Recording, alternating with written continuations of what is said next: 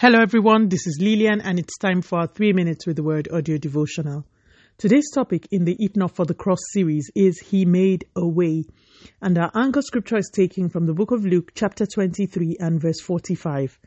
The light from the sun was gone, and suddenly the curtain in the sanctuary of the temple was turned down the middle. The last few episodes have been an effort to keep us thinking about the message of Easter, even after the celebrations have finished. Today, I want to draw our attention to something I spoke about a few weeks ago. We already established that repetition is a good thing for us as believers, so I don't think there should be any problems. In our anchor scripture, just before Jesus had died, the Bible records that the light from the sun went out, but also the curtain in the sanctuary of the temple was turned down the middle.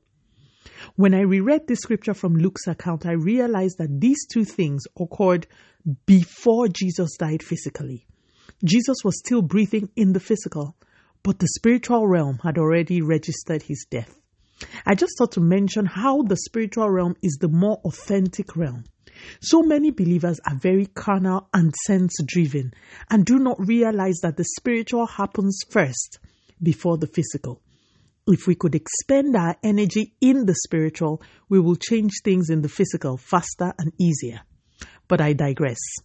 You see, the curtain of the temple was there as an obvious demarcation. Only the Levitical priests on duty were allowed to go through those curtains to offer sacrifice to God. This means that before Jesus died, you couldn't call on God just anyhow you liked. You needed a man to go to God for you, and the man in turn needed the blood of animals to cover his own sins as well as yours. It was a cumbersome process, but Jesus' death signified the end of that kind of priesthood, and God made sure he left evidence by tearing the curtain of the temple. The curtain that prevented just anyone from coming into the presence of God. The curtain of obvious separation. God tore that curtain from top to bottom.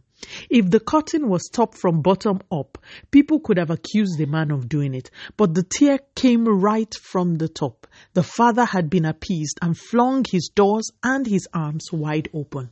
The Bible says in Colossians 1:21 that God has reconciled us back to himself. We now have access, not through an earthly priest, but through our heavenly priest, Jesus the Christ. Today, please, I want you to remember that the world may write you off, but you always have a listening ear with God. People may stop you from coming to their homes or their offices, but there is an open invitation from the Father. God loves you. God has given you access. Because of the cross, you can come to him at any time at all. Let us pray. Father, in the name of Jesus, thank you so much for your word. Continue to take all the glory, Almighty God. In Jesus' mighty name, we have prayed. Speak to you again soon. If you were blessed, please drop me a line on audiodevotional@yahoo.com or on our website at www.3minutesaudiodevotional.com. You could also follow us on Facebook, Instagram, YouTube, and Twitter at 3 Minutes Audio Devotional. Remember, wrapped up in God's word is all you need for your change to come. Love you and bye.